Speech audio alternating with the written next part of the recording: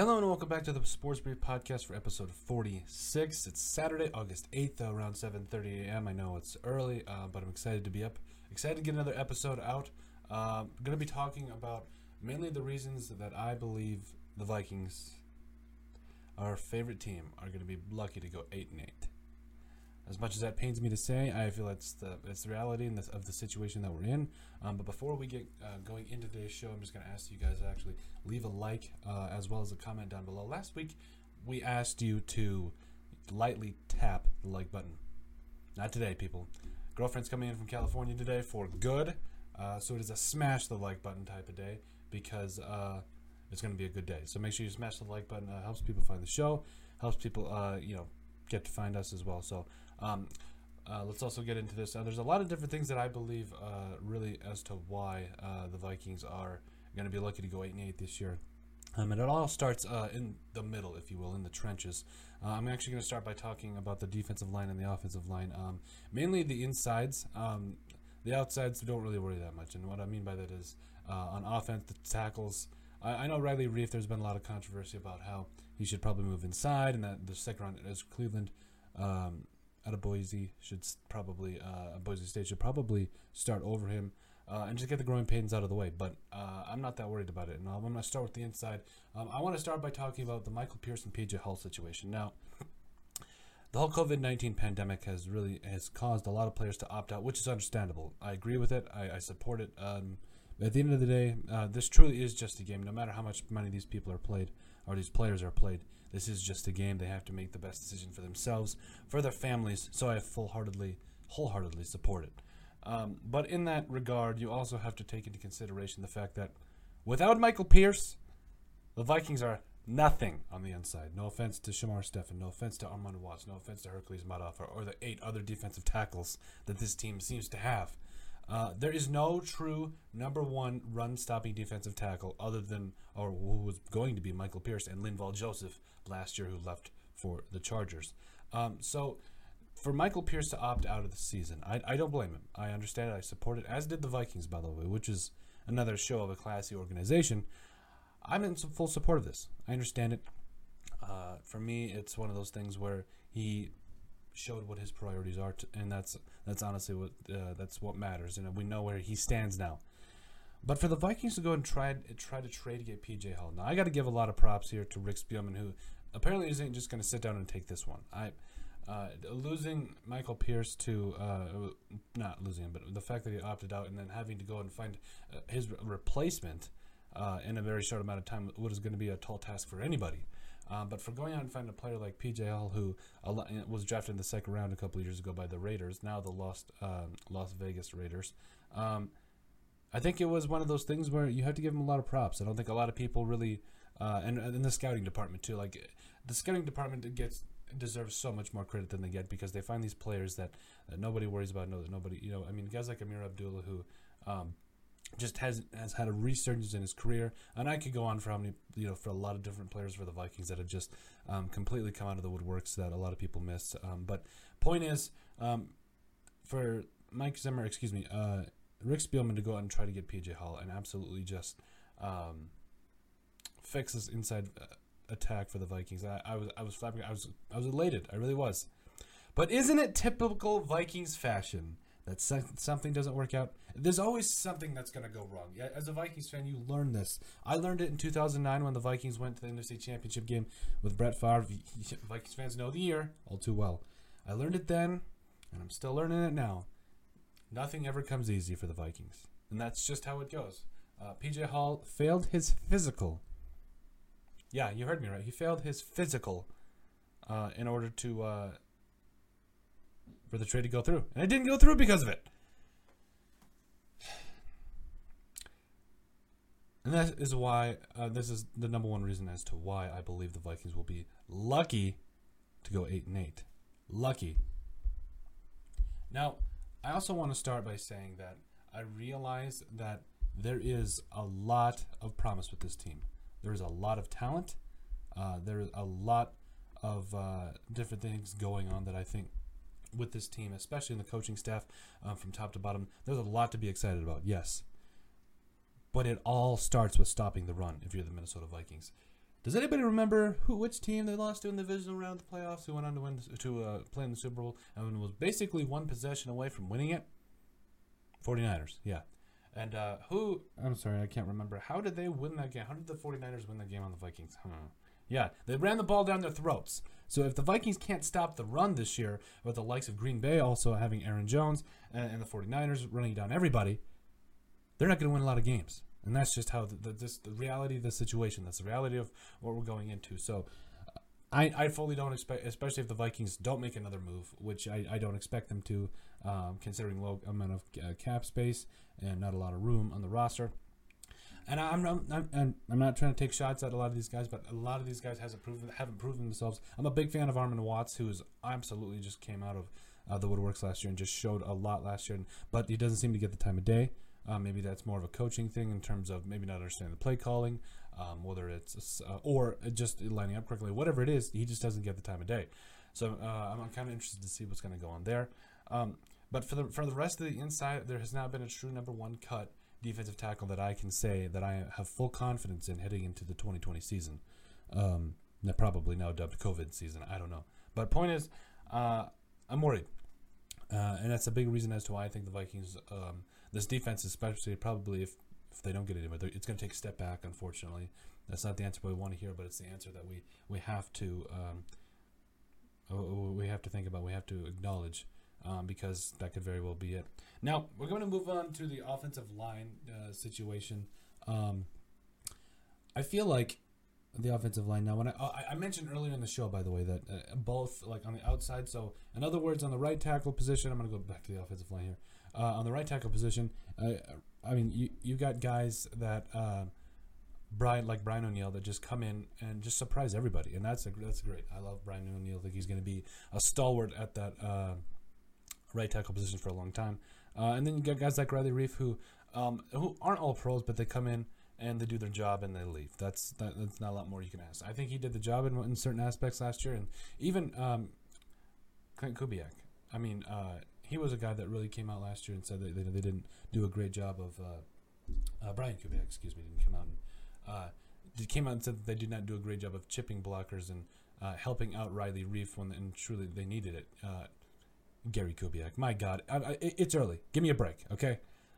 Anyway, Gary Kubiak came out and said that the Vikings didn't do a great job of helping Riley Reif, especially against guys like Preston and Zadarius Smith, guys like Nick Bosa, who just had his way with Reif in the NFC divisional round last year. So I get the excuse that, okay, we didn't give them a lot of help, but at the same time, this is the NFL. You're a guy that a lot of people are counting on. Your left tackle, starting left tackle in the NFL, you're expected to be able to do your job. And for the most part, I feel like Riley Reif does that better than a lot of the other Vikings in the past. And then obviously on the defensive side of the football, the Vikings have always had some good defensive ends. It didn't really matter what season it was. They've always had good defensive ends. Obviously, Everson Griffin leaving it's catastrophic for this team. It's going to be something that's really tough to see. But I just feel like, even though, no matter how good a defensive ends they have, even with Daniel Hunter, even with Ifeadi Odenigbo, who I think is going to be a breakout candidate this year, you're leaving a big hole in the middle.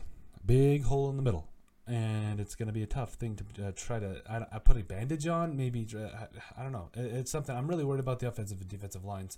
And again, not on the outsides, on the inside, where the meat of the money is won, right there. Yep, the heat of the battle. Yep. And I'm really worried about it. I don't know what's going to happen. And personally, I'm a little afraid to watch. As a Vikings fan, usually every year we're always afraid to watch. Like I think the saying goes, Vikings fans, we prepare for the worst, but we hope for the best. Yeah, that's the truest thing I've ever heard of being a Vikings fan. And then there's and kind of moving on to this. There's also rumors from Gary Kubiak, there, got it that time, of moving Ezra Cleveland to in the mix at right guard. What? I was under the impression this guy, being a former starting left tackle at Boise State, I was figuring this guy was probably going to push Riley Reif to either start, or he was going to start over Riley Reif, and we were just going to get the growing pains over right now. I was all for that because, again, I felt like this kid was uber athletic, had a lot of talent, and was really ready to go. So I was flabbergasted when Kubiak came out and said that, because I realize you want guys to be versatile. You want to see how they handle different situations, how they handle different positions, formations, blocking techniques, everything. I understand that. But right guard, can we give Drew Samia the time of day, please? This man has been a mauler ever since I have seen him play. Now, does he get the occasional unnecessary roughness penalty? Yeah. Okay.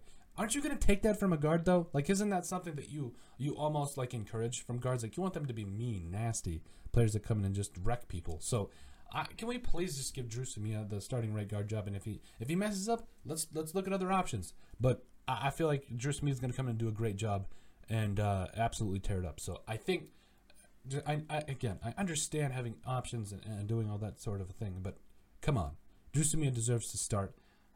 And the fact that they're even considering Ezra Cleveland on the inside, who one of a big concern of Cleveland was his ability to anchor, and you're going to put him into a position that relies on your ability to anchor. No, okay, move the man to left tackle, let him start growing his growing pains now. And then we'll talk later, okay? And then Kubiak also had the nerve to say that Reef would not move inside. Again, why? Because I know he was serviceable last year. He wasn't the worst left tackle in the NFL, but he certainly wasn't the best either. And in that regard, if Kirk Cousins is going to have any time this year, can we please do what we intended to this entire time and just groom a starting left tackle, okay? It's about time that the Vikings found one. Matt Khalil was a mean tease. Like, honestly, it was something that I still think about today, about how the Vikings literally traded down and they were still able to get what they thought was a quality player. He was just a tease. We thought he was going to be one of the best offensive line that we've ever seen. But no, that just wasn't the case. So it's been rough. We need to be able to it's time to find our starting left tackle, in my opinion. So, again, I know that we haven't really truly hit training camp yet, or we're about to. But point is, please, can we get this offensive line shored up and not try to throw a lot of monkey wrenches into things? Again, I realize there's a lot of, without Josh Klein, there's a one hole. The rest of them are 4 remaining starters. But if Pat Elflein does not have any serious competition and he is forced to start this year, I will scream. Because part of admitting and fixing any problem is admitting that there is. Well, yeah, I just said it. You have to admit that there's a problem before you can fix it. And Pat Elflein has absolutely, clearly not gotten the job done to date. So we need to be able to make sure that we're holding everybody accountable, get the most competition, the best guys in that we can. And I think there's a lot of promising players on this Vikings roster, and I need them to show out because Elflein can't be comfortable. Obviously the weak link on the offensive line, but I'm not even giving up on Pat Elflein. I just want everybody to compete. A lot of people are actually giving up on Pat Elflein because of the fact of how he played last year. It's been a couple of years that they're worried that his development is crashed. It's over. I think he could still be a very good offensive guard in this NFL, and not just offensive guard. Yes, I said it. Even at Ohio State, he was an All-American. Okay. I think he could be a very good offensive guard in this NFL, and I think it just all starts with coaching. Now he's coming back from being healthy. Now he's fully healthy. He's been coming back from a year in which he's playing the same position twice. So I think this is going to be huge. And not having a year of strength and conditioning, because what, did he break his ankle in the NFC Championship game, and then the year after that he had shoulder surgery? Come on. Let's give this guy the time of day. Let's let him get now that he's fully comfortable in the scheme and position that he's playing. Let's give him the time of the day because I think he can be a very good and promising player for the Vikings. Moving on to the wide receivers. Now, the wide receivers position isn't necessarily one that I see as a weakness for the Vikings, but it's no longer necessarily a strength. We've got Adam Thielen, but we've also got Justin Jefferson, who is, I think at this point, he's hyped right now, but I don't know. I don't know if the hype is worth it right now. Good player, obviously scored 18 touchdowns last year in a Joe Burrow-led LSU offense last year. So personally, I think that Justin Jefferson has got a lot to prove this year, and I don't think it's fair to label him as like a replacement to Stephon Diggs. That's not fair. The man is he's got a lot to learn. He's got a lot of things to do. So he's a rookie. Let's give him some time to develop. But even guys like Courtney Davis, I'm excited about this wide receiver room. I know it's not necessarily, we don't have two of the best wide receiver duos in the NFL anymore. Like, we don't have the best wide receiver duo anymore. So this is going to be kind of a dart in the dartboard we're taking shots at. So we're going to see what sticks and what doesn't stick as we figure out this wide receiver position. So personally, I think that it's going to take the Vikings a while to develop Jefferson just because of what we were thinking with Laquan Treadwell. We were fully expecting Laquan Treadwell. And Jefferson and Laquan Treadwell, obviously not the same type of player, not different people. I've seen nothing but good things from Jefferson. Point is, I'm not counting my chickens before they hatch, Vikings fans. We have to be able to acknowledge the fact he's a rookie. We have to give him time to develop. And most of all, we have to give the man a chance to show what he can do as a rookie in terms of learning the playbook. We saw what Olabisi Johnson did last year. He was a guy that, 7th-round draft pick. I for one, on the podcast, I even said I thought Dylan Mitchell was going to make more of an impact than Olabisi Johnson. Boy, were we all wrong. Because Olabisi Johnson came in last year, and not only just as a route runner, but as a guy that was a reliable target for Kirk Cousins, absolutely came in and just tore it up.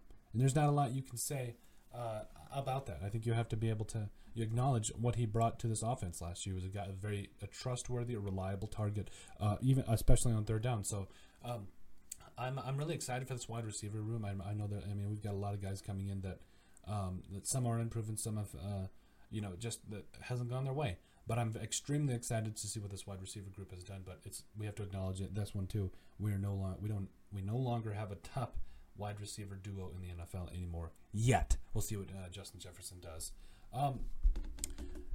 I was reading an article yesterday. I know some of you are probably thinking, shocking, he reads. Yeah, I was reading an article yesterday. It was by Chris Thomas. He's a legendary Vikings reporter. He's one of my favorite reporters of all time. Is that lame to say, a favorite reporter of all time? I don't know. Point is, the title went like this. The Vikings may be better on offense than defense for the first time under Mike Zimmer. How far have we come? What else can 2020 throw at us? I'm going to knock on wood because it's been a lot so far. Point is, ever since Mike Zimmer came in, the defense has always been better than the offense, and it's expected. He's a defensive coordinator. He's a guy that, of course, the offense is going to be isn't going to be as good as the defense because that's all. The defense is what Mike Zimmer cares about. It's his baby. Even when he was in Cincinnati, there was a lot of years that clearly the defense was better than the offense because he's a defensive-minded coach. He's a defensive guru. So of course the defense is going to be better. Now Chris was talking about this more, the fact that the amount of Pro Bowlers and the fact that the Vikings lost 3 Pro Bowlers from last year. You got guys like Everson Griffin and Xavier Rhodes. I don't know how Xavier Rhodes made the Pro Bowl, and Linval Joseph, by the way. Linval Joseph. I love Linval, but I don't know how Xavier Rhodes made the Pro Bowl. Like what? Like this guy. Clearly, they had nobody else to go play in the Pro Bowl, so he made the Pro Bowl, and that was just whatever. Anyway, point is, Chris was alluding to the fact that now the Vikings have more Pro Bowlers on offense than on defense, but I don't think that necessarily means that they're necessarily better. The offense is. I think this defense has a lot of talent, a lot of young, promising talent. Obviously, Eric Kendricks, Daniil Hunter, Everson Griffin, who left. I understand that. Hopefully, we get him back. But Fadio Denabo is stepping up. I've seen some good things from Amon Watts. Cameron Dancer, extremely excited. Heard nothing but good things coming out of Vikings training camp so far.